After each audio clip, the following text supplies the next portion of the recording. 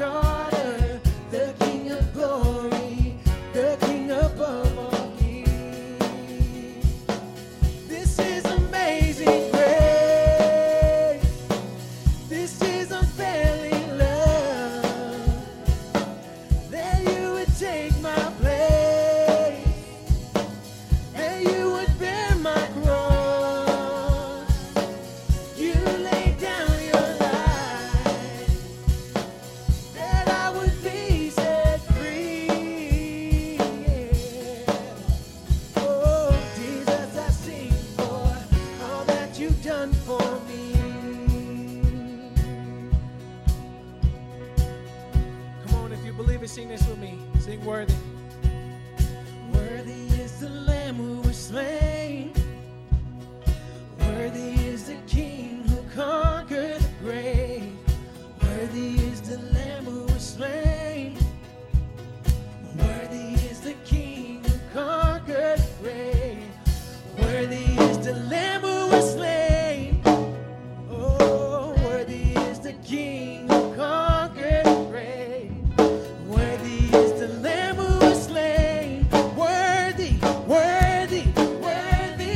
Yeah, this is amazing grace. This is unfailing love, that you would take my place, that you would bear my cross. You laid down your life, that I would be set free. Yeah. Oh, Jesus, I sing for all that you've done for me.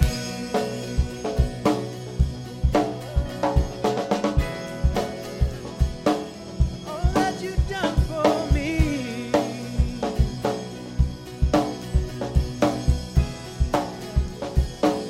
All that you've done for me.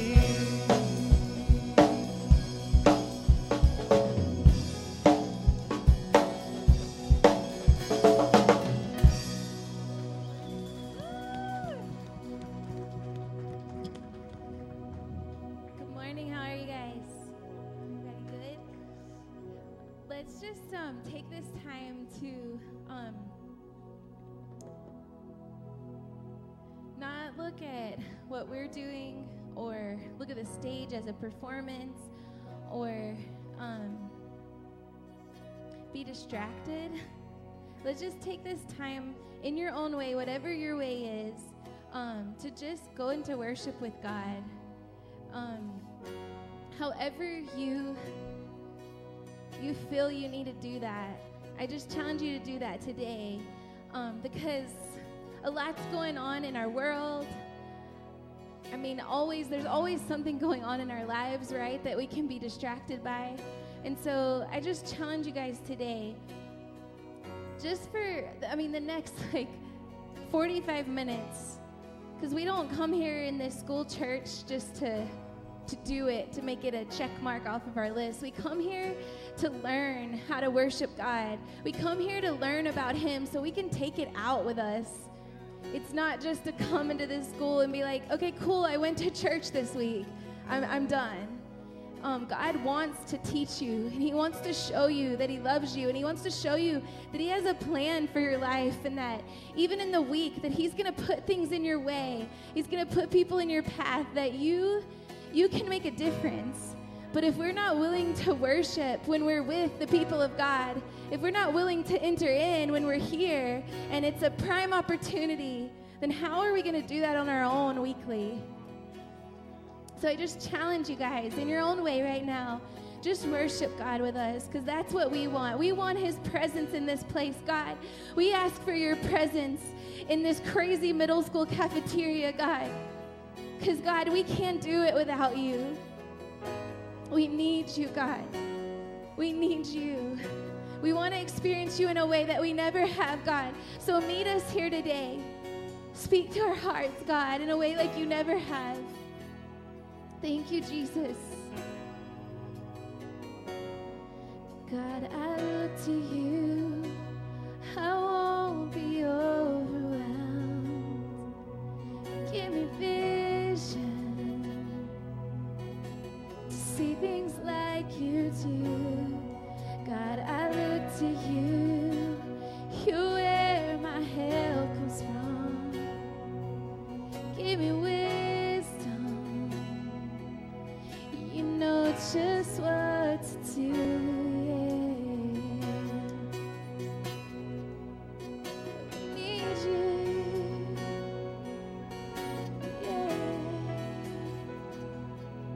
Sing it with me. God, I look to you. God, I look to you. I won't be overwhelmed. Give me vision to see things like you do. God, I look to you. You're where my help comes from. Give me wisdom. You know just what to do. And I will love you, Lord, my strength. I will love you. And I will love you, Lord, my shield. And I will love you, Lord, my rock. Forever all my days I will love you, God. Yeah, we love you, Lord. All right, sing it with me again. God, I look to you. God, I look to you. I won't be overwhelmed. Give me vision to see things like you do. God, I look to you. You're where my help comes from. Give me wisdom. You know just what to do. And I will love you, Lord, my strength. Sing it, I will love you. And I will love you, Lord, my shield. And I will love you, Lord, my rock.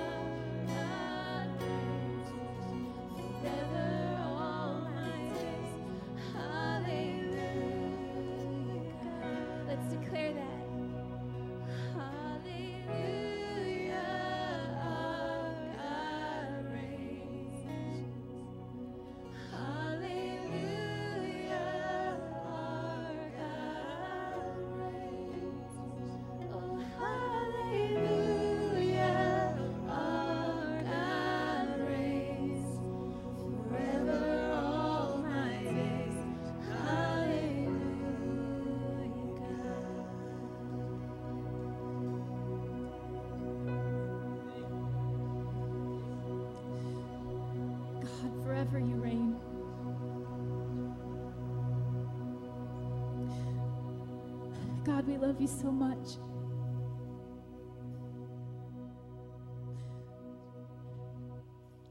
God, we ask, God, that you would allow us in this time, God, where it seems like there's so much turmoil. There's so much hate. There's so much division. Lord, unify us. Help us, God. Help us to be that love, that light.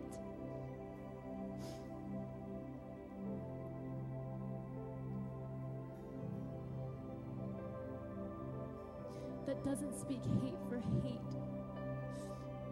but loves that hate.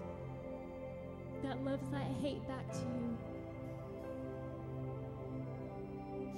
God, in spite of what's happening, God, in spite of division, in spite of sickness, God, in spite of hate, we still praise you, God. We still worship you. You are God, and you are God alone. There is no one like you, Jesus.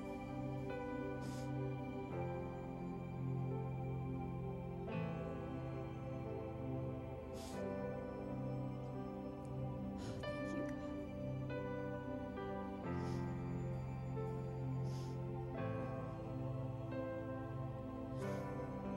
God, we come together today, Lord, with one heart, God. We still praise your name. We let your love wash over us, God.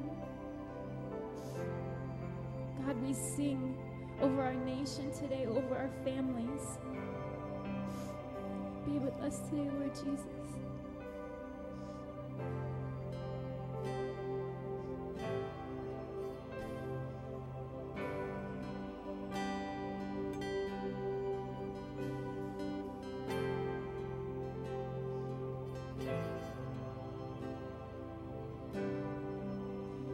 Declare these words with me today.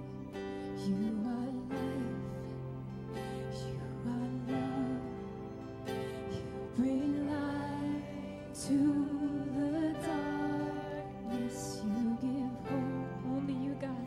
You restore every heart that is broken.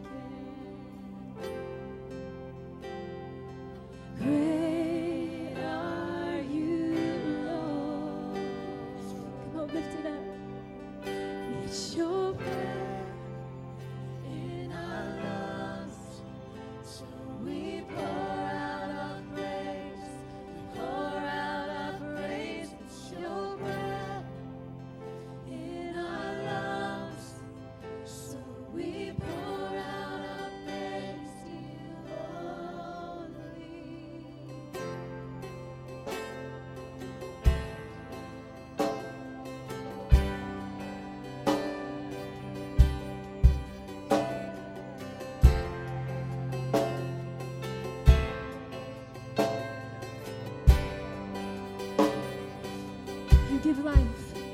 You give life. You are love. And you bring light to the darkness. You give hope.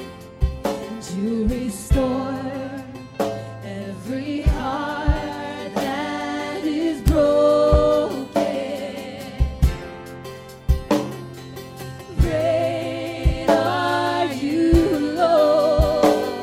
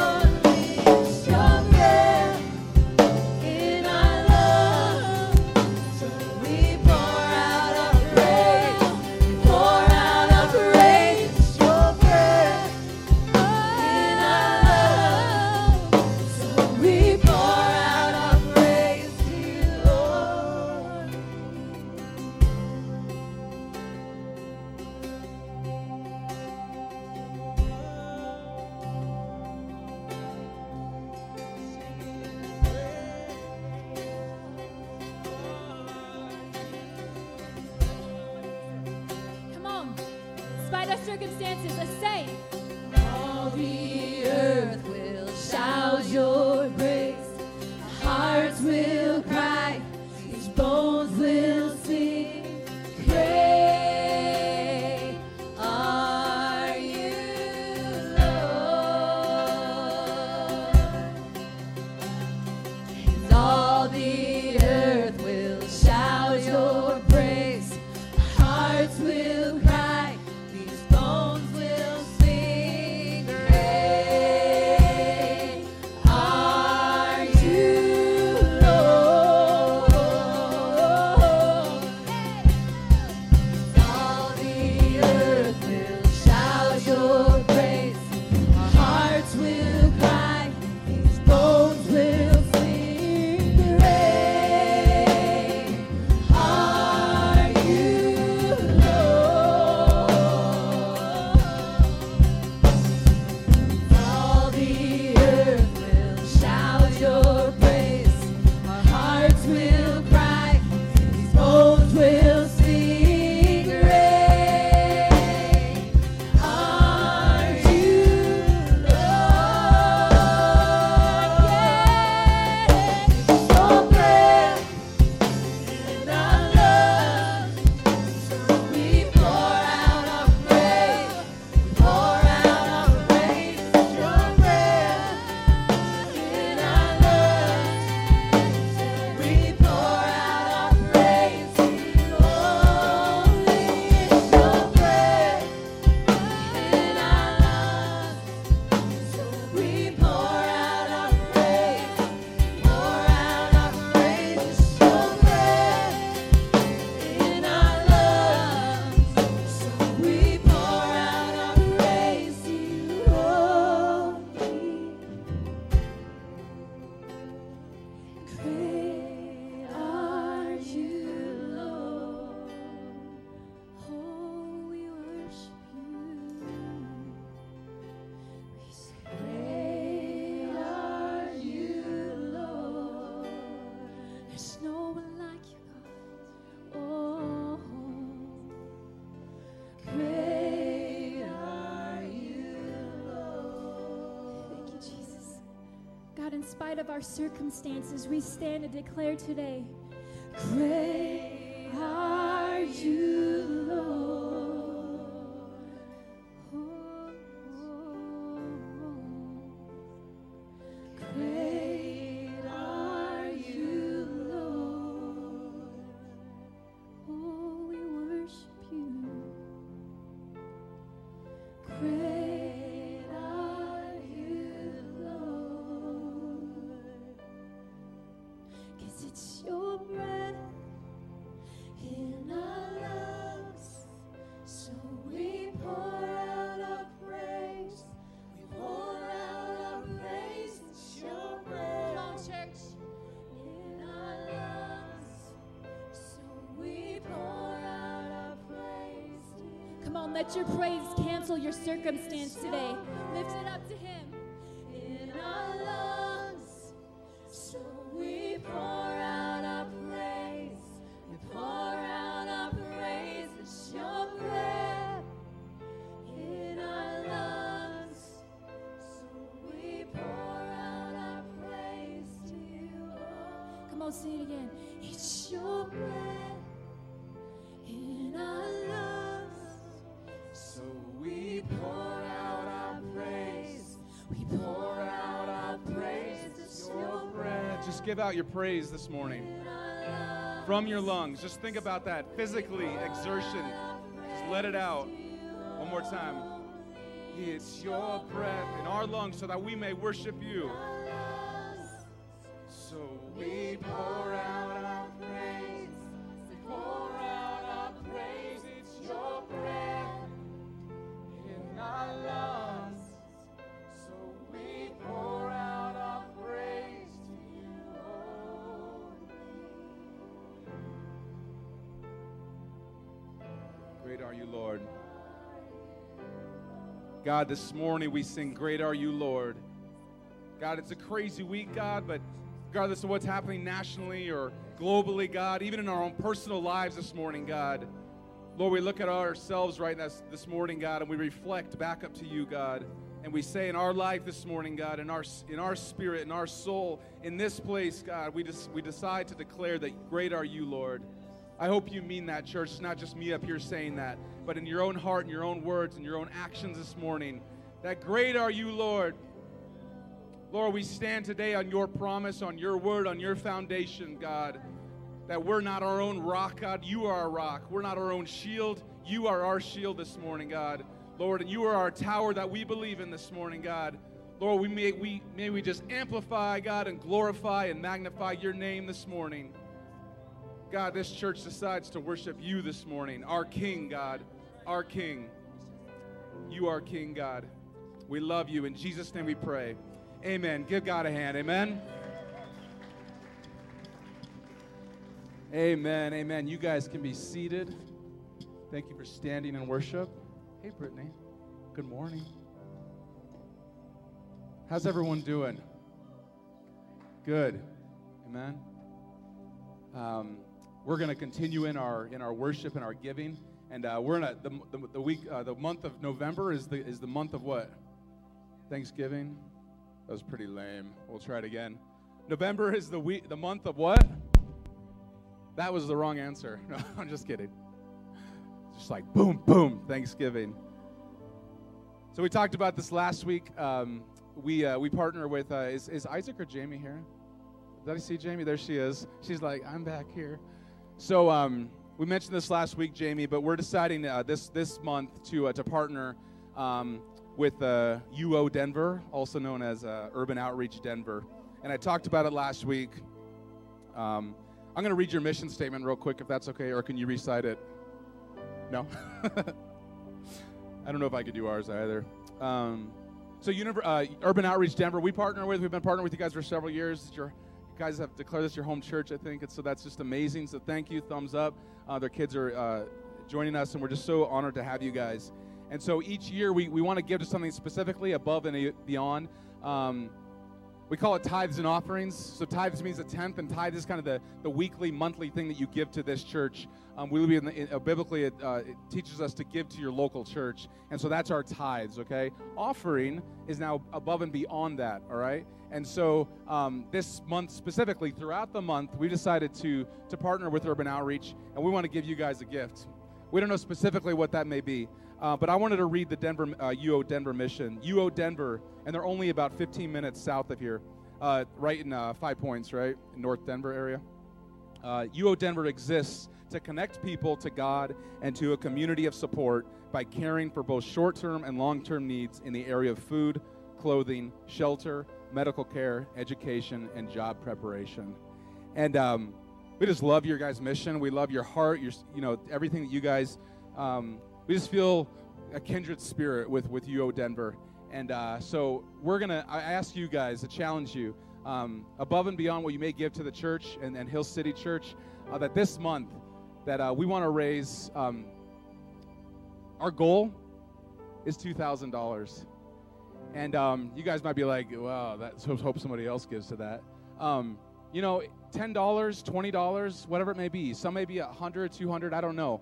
But we want to set a goal of $2,000 to bless and to plant a seed and to continue to support UO Denver. Amen? Thank you, sir.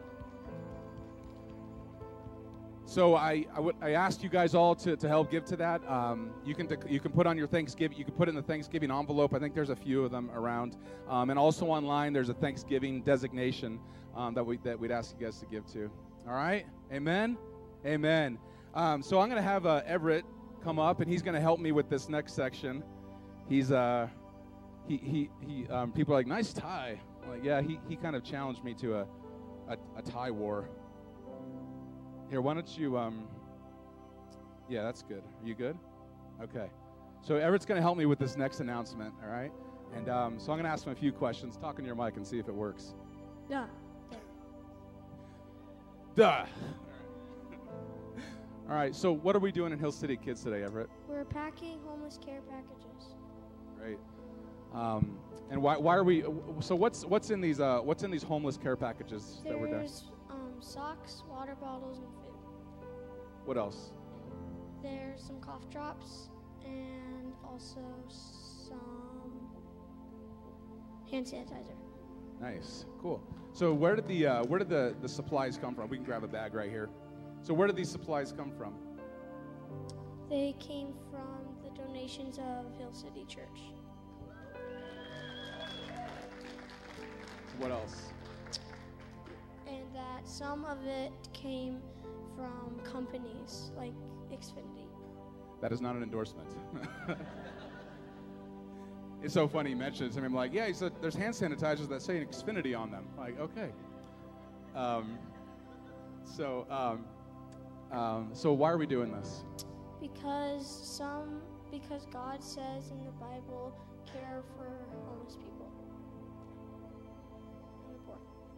Yeah. So why else are we doing this? How are we going to help the homeless? So we're going to give them the care packages that we packed, and they'll have stuff that can help them. How many care packages are we going to give away? 200 care packages. 200. That's fantastic. 2 Great. to each household. 2 to each household. So tell us, we got to hand out one of these this week. Tell us about that experience. I was happy and sad. I was sad because he was having a leaky valve in his heart, and he was getting surgery, but I was happy because my sister gave him a quarter, and my mom said she was really happy about that. Good. So any other last thing you want to say? Thank you, everybody, for donating money and stuff. Cool. Give him a hand. Good job, Everett. Hold on a second. Sit down. No, just kidding. So we're going to do right. They're actively. Did you get the picture up there already? I may have missed it. My bad. But they're right now as we speak. They got the assembly line going. We don't typically do this in Hill City, kids. I promise. It's not for our benefits. Like, we got all these kids. Let's put them to work.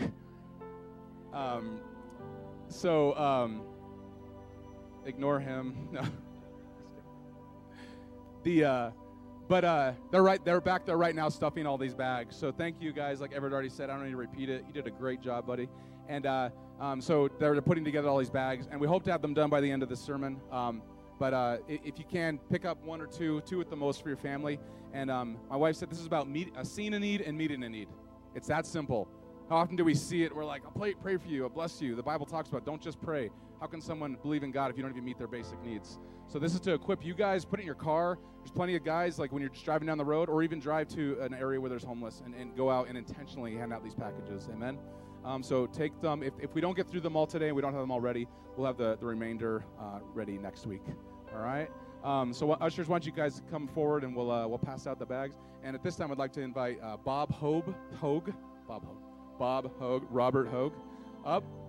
And he's going to do a mini presentation or talk on POWs and Veterans Day. So welcome, Bob.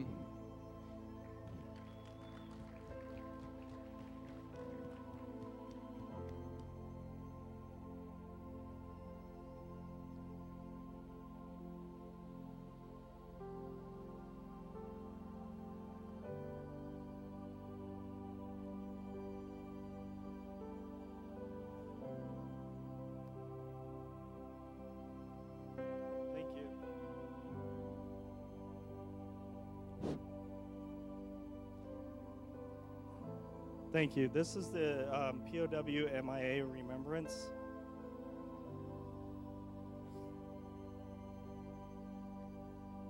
And as you entered the church today, you may have noticed a small table in a place of honor. It's off here to my right. It is set for one. This table is our way of symbolizing the fact that members of our profession of arms are missing from our midst. They are commonly called POWs or MIAs. We call them brothers. They are unable to be with us today, and so we remember them. This table is set for one, symbolizing the frailty of one prisoner alone against his oppressors. Remember. The tablecloth is white, symbolizing the purity of their intentions to respond to their country's call to arms. Remember. The single red rose displayed in a vase reminds us of the families and loved ones of our comrades in arms and keep the faith awaiting their return. Remember. The red ribbon tied so prominently on the vase is reminiscent of the red ribbon worn upon the lapels and breasts of thousands who bear witness their unyielding determination to demand a proper accounting of our missing. Remember. The candle is lit, symbolizing the upward reach of their unconquerable spirit. Remember. A slice of lemon is on the bread plate to remind us of their bitter fate. Remember. There is salt upon the bread plate, symbolic of the family's tears as they wait. Remember. The glass is inverted. They cannot toast with us this day. Remember. And the chair. The chair is empty. They are not here. Remember. Remember. All of you who served with them and called them comrades, who depended on their might and aid and relief upon them, for they have not forsaken you. Remember. Remember until the day they come home. Remember. Thank you.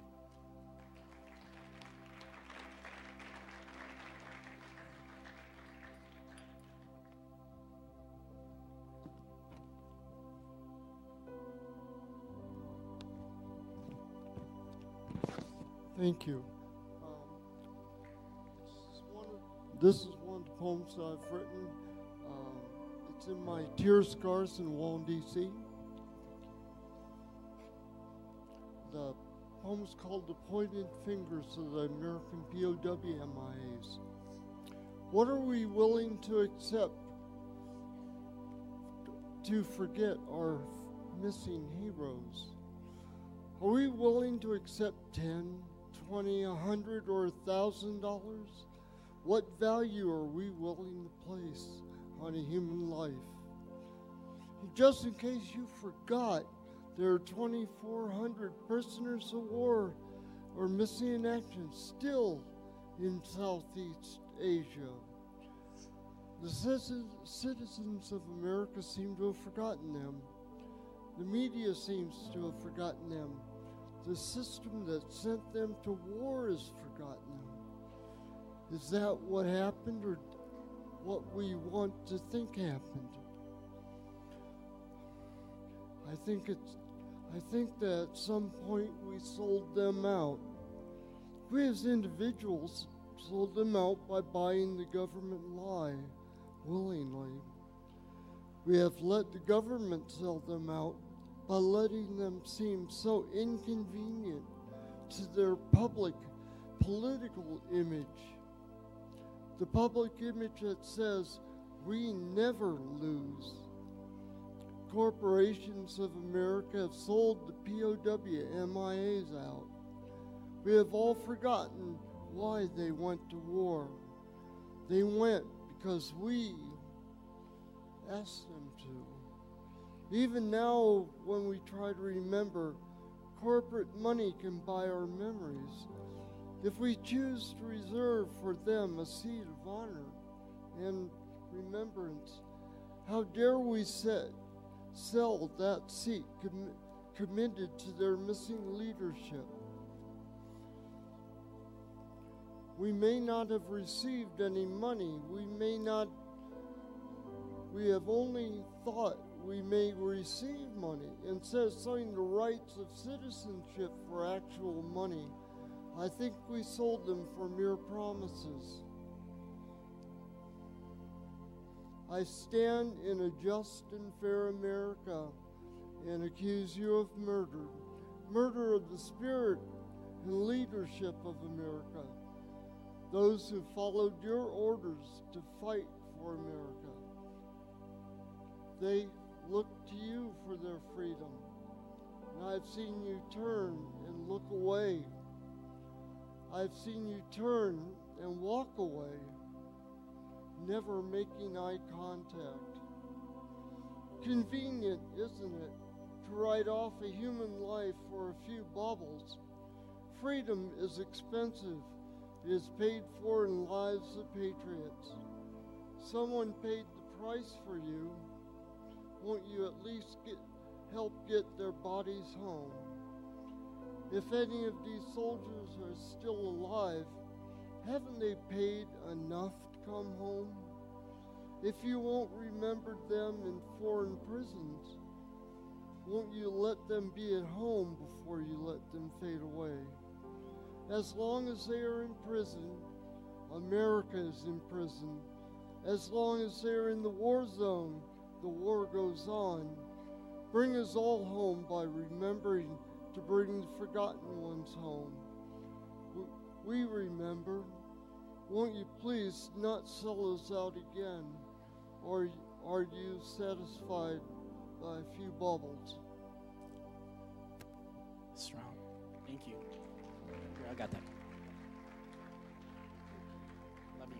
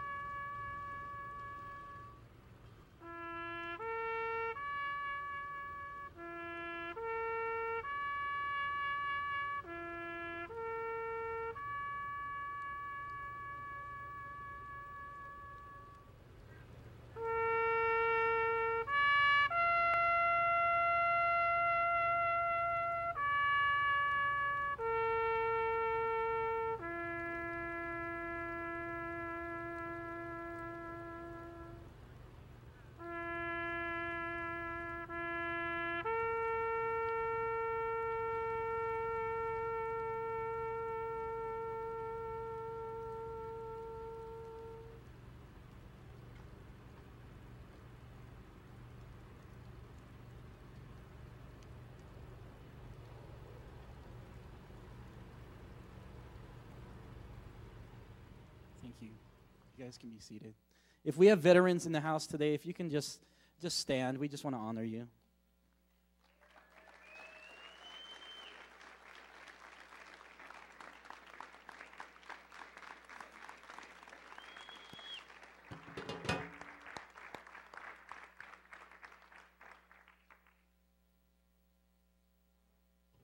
Thank you, Paul.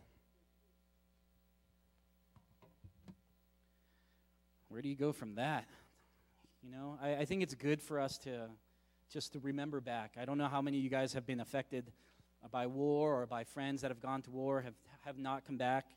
I was just sharing with the leadership this morning that my grandfather in the Korean War, he went out and he never came home. So my mom, she was born the same year, and she never got to meet her father.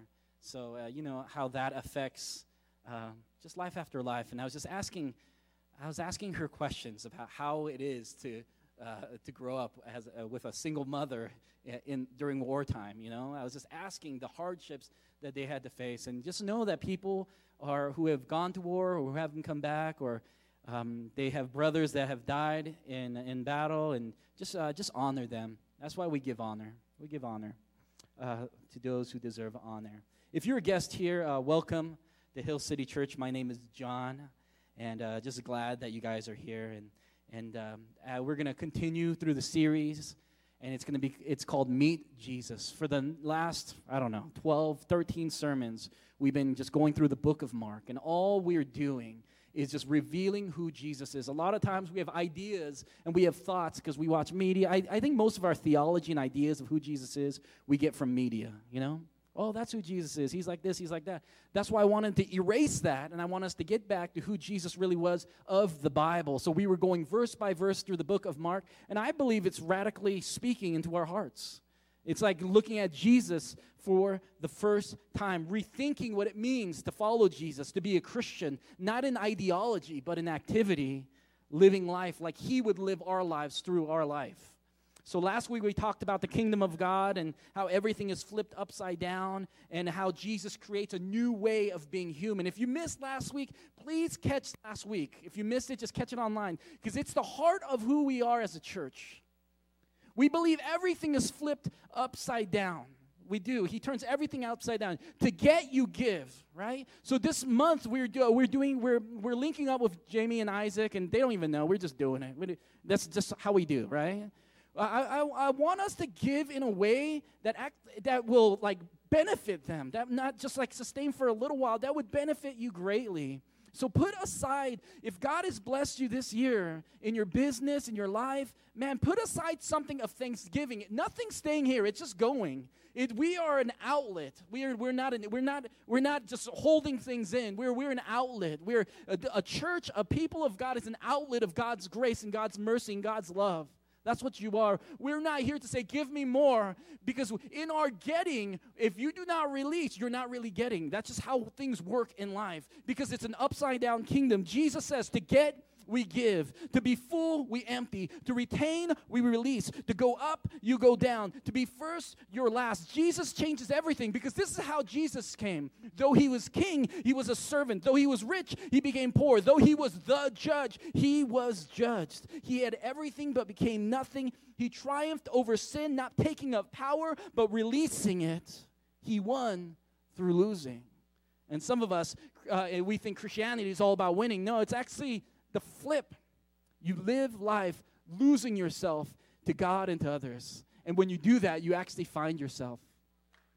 That is the kingdom of God. That's the kingdom of God. And people who live this way in the history of Christianity changed their world.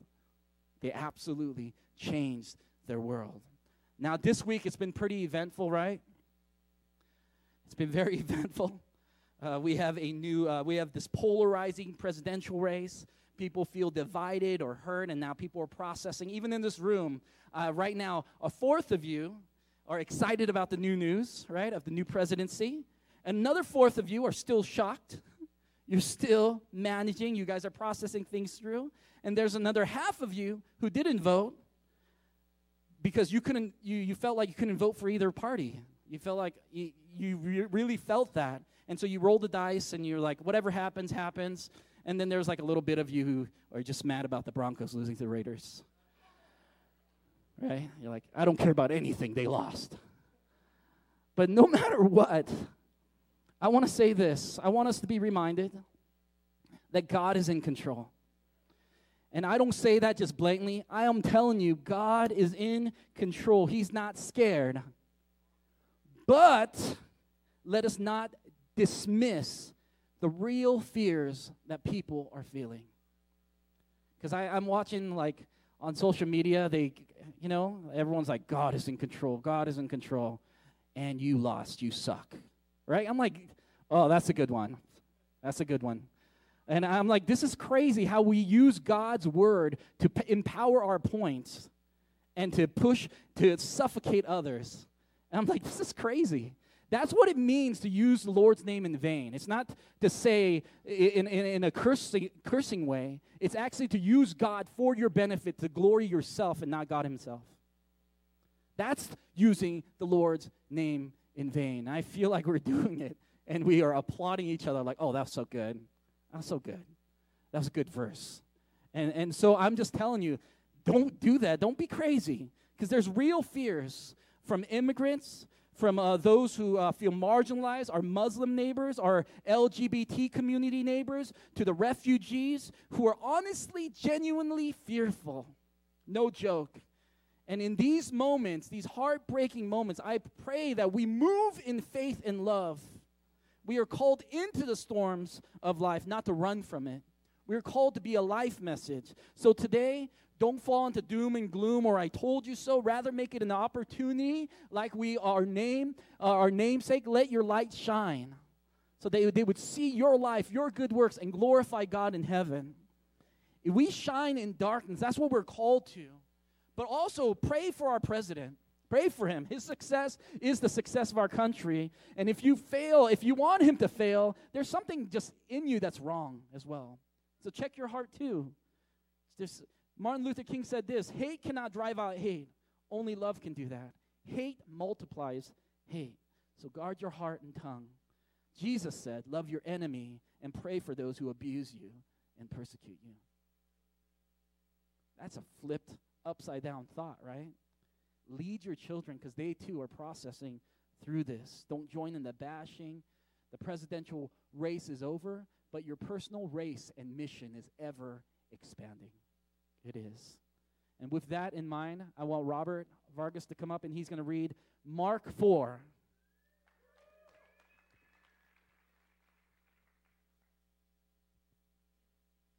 Jesus calms the storm.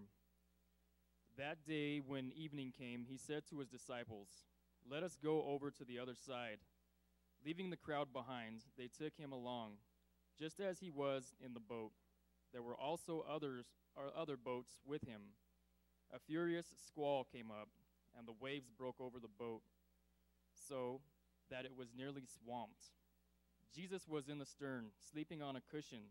The disciples woke him and said to him, "Teacher, don't you care if we drown?" He got up, rebuked the wind, and said to the waves, "Quiet, be still." Then the wind died down, and it was completely calm. He said to his disciples, "Why are you so afraid? Do you still have no faith?" They were terrified and asked each other, "Who is this? Even the wind and the waves obey him." That's the word of the Lord. Amen. We celebrate the word of God. We believe it reveals Jesus, and that Jesus changes our lives. So in this passage, Mark gives us all this like unnecessary detail. Have you ever, as you're reading this, it was like he was sitting in the stern of the boat. It doesn't move the passage forward. He was sitting on a cushion, right? You're like, okay. There were other boats right next to them too. They were leaving at this time. Jesus didn't change his clothes. He just got on the boat. I'm like, if you're a writer, that's so stupid, right?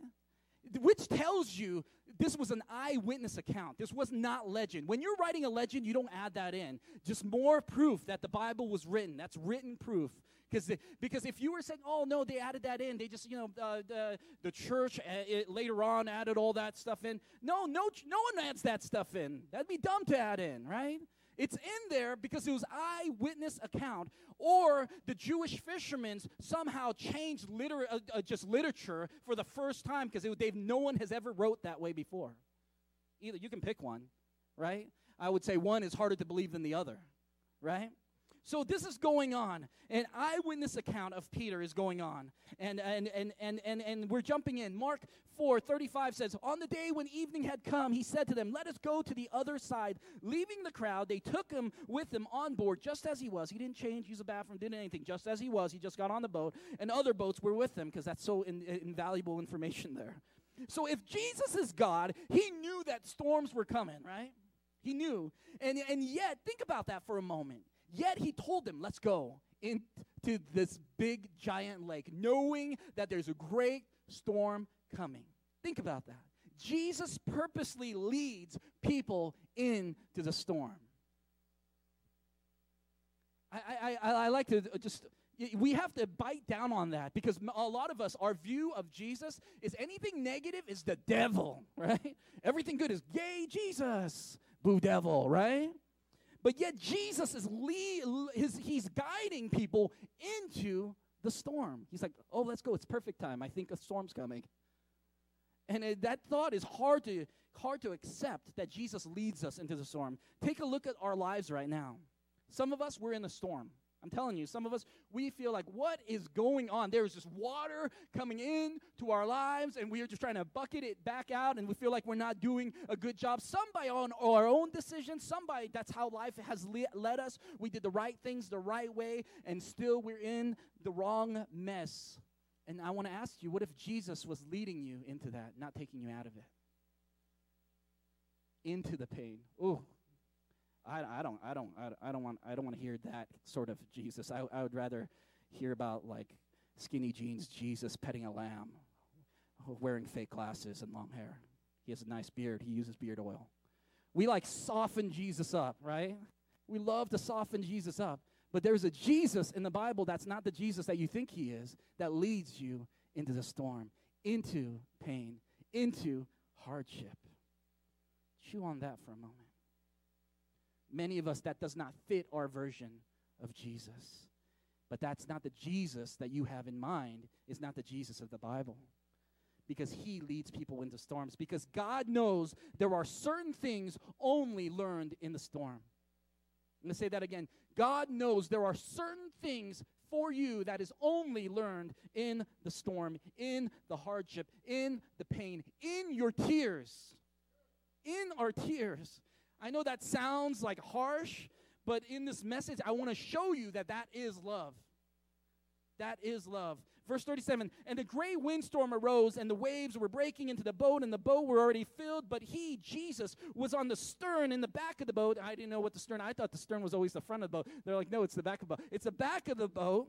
That tells you what I know, right? Asleep on a cushion. I think that's a hilarious, definite, Jesus was on the back of the boat, sleeping on a cushion. Like, you really had to add that in? He's like chilling on a cushion. Like, it makes me laugh. If you know Mo's dad, Steve, he comes here, and he always brings a cushion, because the chairs are hard, right? He's like, I have back problems, my legs hurt, so I'm going to bring a cushion, right? So I brought this Broncos cushion, right? Right? I brought the Broncos cushion, and anytime you see Steve Jackson, he's like, what's up, John? I'm like, nice cushion, right? Because he knows, he's expecting these chairs to be hard. So anytime in life you see Jesus bringing a cushion, you better get ready for rough seas. Because you know, oh, let me feel this. That's so much better. That's so much better. My back does not hurt anymore, right? But you know you need a cushion, right? You know when Jesus brings a cushion, things aren't going to be good. And that's what is going on. Just like Steve was prepared, Jesus was prepared for rough seas, and the disciples didn't notice that Jesus brought a cushion, because if he knew they brought a cushion, they would have been ready, right, for rough seas. And can you just imagine Jesus asleep in the middle of a storm? It makes me laugh. He's not worried. He has peace before the storm, in the storm, and after storm, because peace is not external. Peace is internal. That's huge for us to get, because we're looking to grab a hold of some peace in our life. If I can have this, if I had that, if this was set up in my life, then I would have peace. But peace has never been external to something you can hold on to. Peace has been internal to God that we trust. Peace is found in something greater than the circumstance. And I see that in funerals. I see it in funerals. In funerals, no matter what, it's sad, right? And if this world is all there is, then the funeral is like the worst funeral you can ever go to. It is so sad, because that's it. There is no more hope. None. So people grieve so deeply. But if we believe in Jesus, there is hope beyond death, peace beyond death. We have peace we can hold on to. I even find in some funerals where people are strong in their faith that there's even joy in moments that they hold on to. So here's Jesus sitting on his Denver Broncos cushion, sleeping like a heavy-set Korean. Not like a baby, because babies don't sleep well. I'm like, who says sleep like a baby, right? Like, no, I don't want you to sleep like a baby. I want you to sleep like a 220-pound Korean, right? You're just done. You're out, right? Jesus was sleeping like a Korean on the back of that boat, and I thought it was amazing. But I have this for, I'm going to give this to some Bronco fans all the way over here. Here you go. Look at these guys. They're all Broncoed out. I'm going to give this to you guys. Here we go.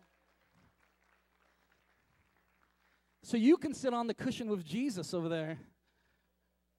But I was just thinking, Jesus is all asleep, and the disciples wake up Jesus and said, and this is verse 38, "Teacher, don't you care?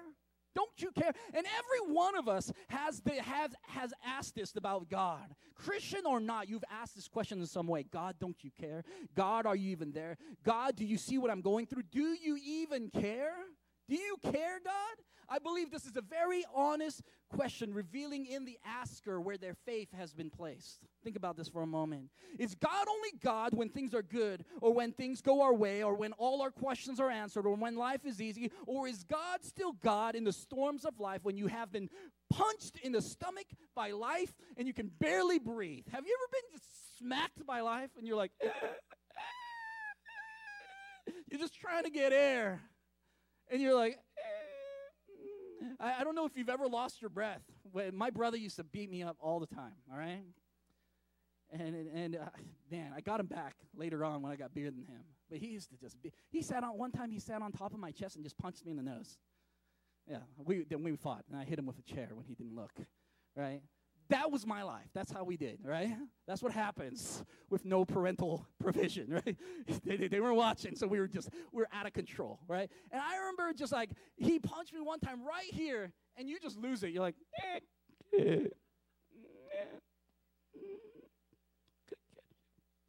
you're like, what? He's like, what, John? Yeah. And I just realized, sometimes life hits you that way, and you don't even know how to respond. You're like, I can't even stand. I can't even stand. And that's how life hits us sometimes. Is God based on our outcomes, based on how we feel, or is he God no matter what? No matter what. This is a question Jesus is trying to teach his disciples in the storm. And that is what Jesus is trying to teach us in the storms of life. Am I still God when everything is shaken? Think about that for a moment. Am I still God, or do you just freak out like God doesn't exist anymore? I feel like that's American Christianity. God is only God when things are not shaken. Oh, God has blessed me. Let me show you my blessings of God. And the world is saying, show me your scars. Show me your scars, the things you've been through, the things that are tough when you're knocked down, because people are all knocked down. We can play like everything is going well, that we can smile on our face, and how you doing? Blessed. How about you, brother? Blessed. We can play that game. Or we can say, man, I got punched in the face this week. Man, but I got through it. I got through it. What are we holding on to? Talk is cheap. Who are you when everything sucks? When it's hard, when you lose, because that's the real you. What do you hold on to when your safety's gone, when your money's gone, when your health is weak, when your relationship is rocky? Who are we in the storm? The disciples cried, "Teacher, do you not even care that we're perishing?" And he woke up. He's like, huh? Right? And he rebukes the wind. It doesn't say like he did some incantation. He was like, in the name of the sea, Jesus was like, be done, be still. And it's like, waves stop. It's like, waves took a break. It literally, the word means it was dead calm. Like nothing was going on. And he says, peace, be still. Because Jesus doesn't bring peace into the situation. He was showing them, I am peace. Wherever I am, there's peace. And when you take me out of the situation, there will not be peace, because I am peace. Everything can be taken away in a moment, yet in Jesus we have peace. Peace that passes all understanding. Sometimes God brings peace to our situations, and sometimes God brings peace into our heart and lets you go through the storms. Both ways, Jesus is saying, peace, be still. Peace, be still. Knowing that I'm in the boat with you, a peace that even death cannot take away. So grab your cushion, folks, into the storm, knowing that you'll make it. Peace, be still. I want you to think of whatever storm you're going through right now I want you to hear not my words, but God's words. Peace, be still. Let him strengthen you, grow you, make you, build you, reveal the faith in you in the storm. Then Jesus said to them, why are you so afraid? Have you still have no faith?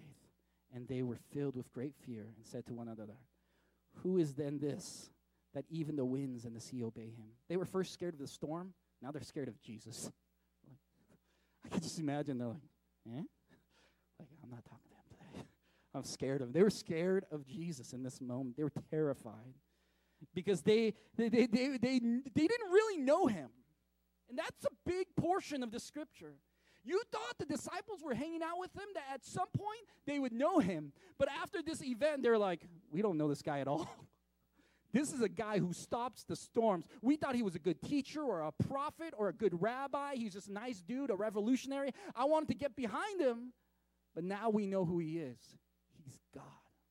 And the fear began to fill their hearts. Many of us, Jesus is our homeboy. He's just the guy we go to. He's our escape. He's our parachute during bad times. But I want us to start from a place where the Bible starts and where Jesus is going to push you into the storm if you don't get this. That he is God himself. He is God. And it says where the fear of the Lord, the reverence for the Lord is the beginning of all wisdom, is the beginning of all life, it's the beginning of all faith. When we get that right, our view of God right, and we talked about that last week, that's why I want you to listen to that message or watch that message. If you get your view of God right, everything gets set into motion. If your view of God is wrong, he's going to kick you into another storm. He says, go get a cushion. So, do we have a God who hates us, or does he love us? See, we can have this mixed feeling. But these guys found out this is God in the storm. I want to give you 3 points that we can take with us. Number 1, storms are a checkup. Say a checkup. Right? Storms don't produce fruit. They reveal. They don't produce faith. They reveal it. Storms don't produce faith. They reveal our faith and unbelief. And this might sound strange to you, but when was the last time you checked on your faith in God? I know we don't do this, right? Oh, I never checked on it. I just have it. Jesus is going to send you into a storm so you get checked. It's like going to the doctors. We don't want to go to the doctors, but Jesus is like, you got to go to a faith doctor. And my faith doctor is the storm, is hardships of life to check your faith. Is your faith real or just ritual? And I want you to ask that for yourself because I'm giving you a checkup. Is your faith real or is it just ritual? Are you checking up? Are you growing? Or is the faith in you growing, or is it dying, or is it dead? So if you have not faced storms, you don't even know the legitimacy of where your faith stands. I know this is tough words, but this is why Jesus takes people in storms. It's scary. Listen, I know it's scary, and storms might cause us harm, but hidden unbelief will cause you eternal harm. And Jesus, man, he loves us so much, and it looks like storms are uncaring, but in this thought of Christ, it is most caring. It's most caring. I know we're like, oh, we don't like that. No, it's most caring. Have you ever taught your kids how to ride a bike? The moment you let go of that bike and they fall, they hate you immediately. They're like, I can't believe you let go of the bike. You don't care about me. But actually, as a parent, you want them to grow and understand the joys of riding a bike, the freedom of doing this. And so you have to let them fall. You have to let go of that bike, or they will never experience it. And I've done this before. Can you imagine if you never let go of the bike? They're like 40 years old. You're like, you're almost there. Oh, don't. I'm not going to let go. You're almost there. That would look ridiculous, right? And God's not going to do that with you. He's going to let go of that bike and let you fall and hurt your knees, and we might turn around and say, "What? You must hate me." No, it's him being most caring. It's for your joy. It's for our joy to let us fall. Number 2, storms stop arrested development. Arrested development, it just means, it's a medical term, which means when a child stops growing in the natural progression of mentally or physically, when they're stuck, when they're just stuck. If our child stopped growing at the age of 2, we would say something is wrong. We'd take him to a doctor, right? Is this true, parents? But if we stop growing in faith, we're like, oh, it's all good. Just wear a Jesus t-shirt. Then you just listen to some K-Love, and then you're good. You're good. We don't do checkups like we do on our children, but God is our Father, and He's saying, you're not growing. You're not progressing. And how crazy would it be if our child was stuck at 2 years old? Right? We'd be so afraid and so hurt because we love our child so much, and God in the same way loves you so much, He can't have you stuck in arrested development. So storms stop arrested development because we have to navigate. Some of us were stuck today, I'm telling you, spiritually, because we have navigated away from every storm. Anytime you're confronted, you run away, right? We retreat, we hide, we run from things. Many of us have been running far too long, never dealing with our issues. And I see this in marriages. If you don't work through your issues or rather pretend like it never happened, that's stupid. Yeah, and that's just throwing it out there. Like, I'm not a marriage counselor, honestly, because if I was, like, in the room, I'd be like, that's stupid. Like, that's why they don't let me do that, right? But because when you don't face it, it's like an open wound. It starts to infect everything. And listen, parents, the things that you don't deal with today, your children will deal with tomorrow. Bottom line. Parents, listen. The things you don't deal with today, I know this for me personally, your kids will deal with tomorrow. And I see this in marriages. I see this in how we deal with our past and unforgiveness. We walk around the issue because we want to justify ourselves, even though Jesus died for our sins and died for our justification. Yet everyone else sees your mess, but you think that no one sees it, but they all see it. You're fooling no one. Arrested development. God loves you so much, He won't let you remain the same. So here comes the storm. And number 3, storms lead us to Jesus and to others. It leads us to Jesus. Let me give you some insight about you and me. You ready? When everything is going great, it's easy to forget about God. When things are going great, you think you did it. When things are going bad, you think God did it. Isn't that funny? Isn't it funny how dark our hearts can be? When things are going so good, you're like, I just had these skills. I just put it together. It was kind of easy for me. It's just, I was kind of born that way. It was my skills, my how smart I am. I did it. And then something goes wrong. You're like, I can't believe God's doing this in my life. And it's so crazy. That's the natural inclination of our hearts. And in knowing your darkness and knowing my darkness, how do we face life differently? We say, God, I'm okay when you send the storm. It's to humble me, to get me on my knees, to break my pride, to reveal the sin in me. God loves us enough to hurt us. Breathe that one in. God loves you and loves me enough to hurt us. And we might not fully understand the extent of that, but God loves you so much that He will break your hand so that you will let go of the sin that will eventually kill you. He will break your hand, not out of hate or angst against you, but He will break your hand so that you will let go of the very thing that will lead you into your own demise, into your own death. So God will hurt us so that we don't wreck our eternal soul. As we close today, I want to tell us this. As Christians, you know that there is a one day coming, and there's the greatest storm that mankind will face, and it's the judgment seat of God. And we don't talk a lot about it, but there is a judgment that is coming, a storm of eternity, and that's why Jesus came in the first place, so that He could face judgment for us.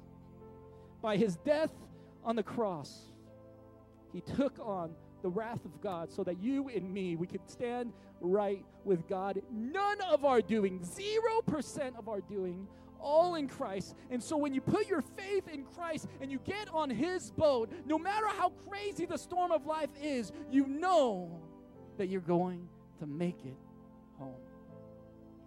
Growing up in church, I heard pastors say things like this: if you would die tonight, would you make heaven your home? Anyone heard that before? I think most of us. But I want to ask you a different question that I just learned.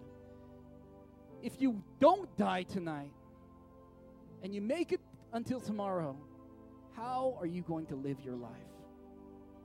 I think that's the greater question for most of us in this room. Because I'm not trying to fear you. I'm asking you, what are we living for? Do we live like Jesus is real, that he died for us, and that there is a greater storm coming? Or do we live as if nothing happened? I'm telling you, let's stand. Let's stand.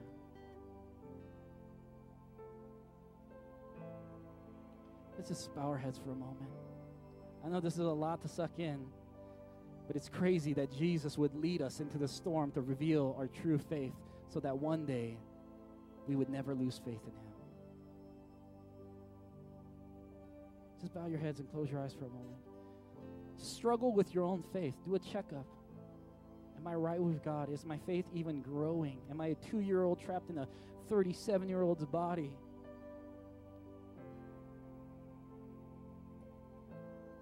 Have I been way more stressed out because I have put my faith and my peace and everything else in this world instead of Christ?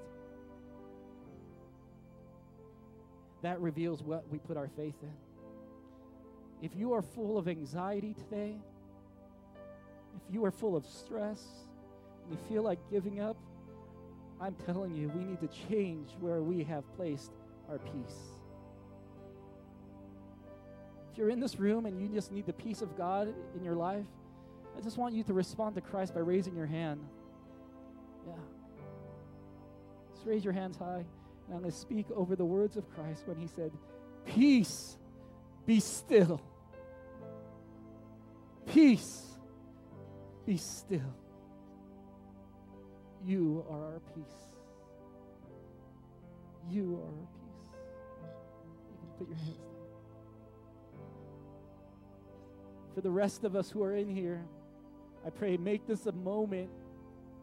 If you are far from Christ, you need to run to him and say, God, I need to get right with you. If you've never have given your life to Christ, I don't care how long you've been going to church and not been going to church, if you know that you are far from Christ and you have not given lordship over to him, and you need to confess him today, just raise your hand. I want to just pray for you. Anyone in this room? Say, I need Jesus right now. I don't care who's in this room. I need Jesus right now. I need Jesus right now. Heavenly Father, I pray for all those who are in this room, God, that they would make Christ their peace, Lord God, and Christ their Lord. And as we leave today, it's not if we die tonight, if we'd make our heaven our home. I'd say we remember, if we wake up tomorrow, how will we live in reference to how Jesus died for us and loved us? I pray we leave this room with that heart. In Jesus' name we pray.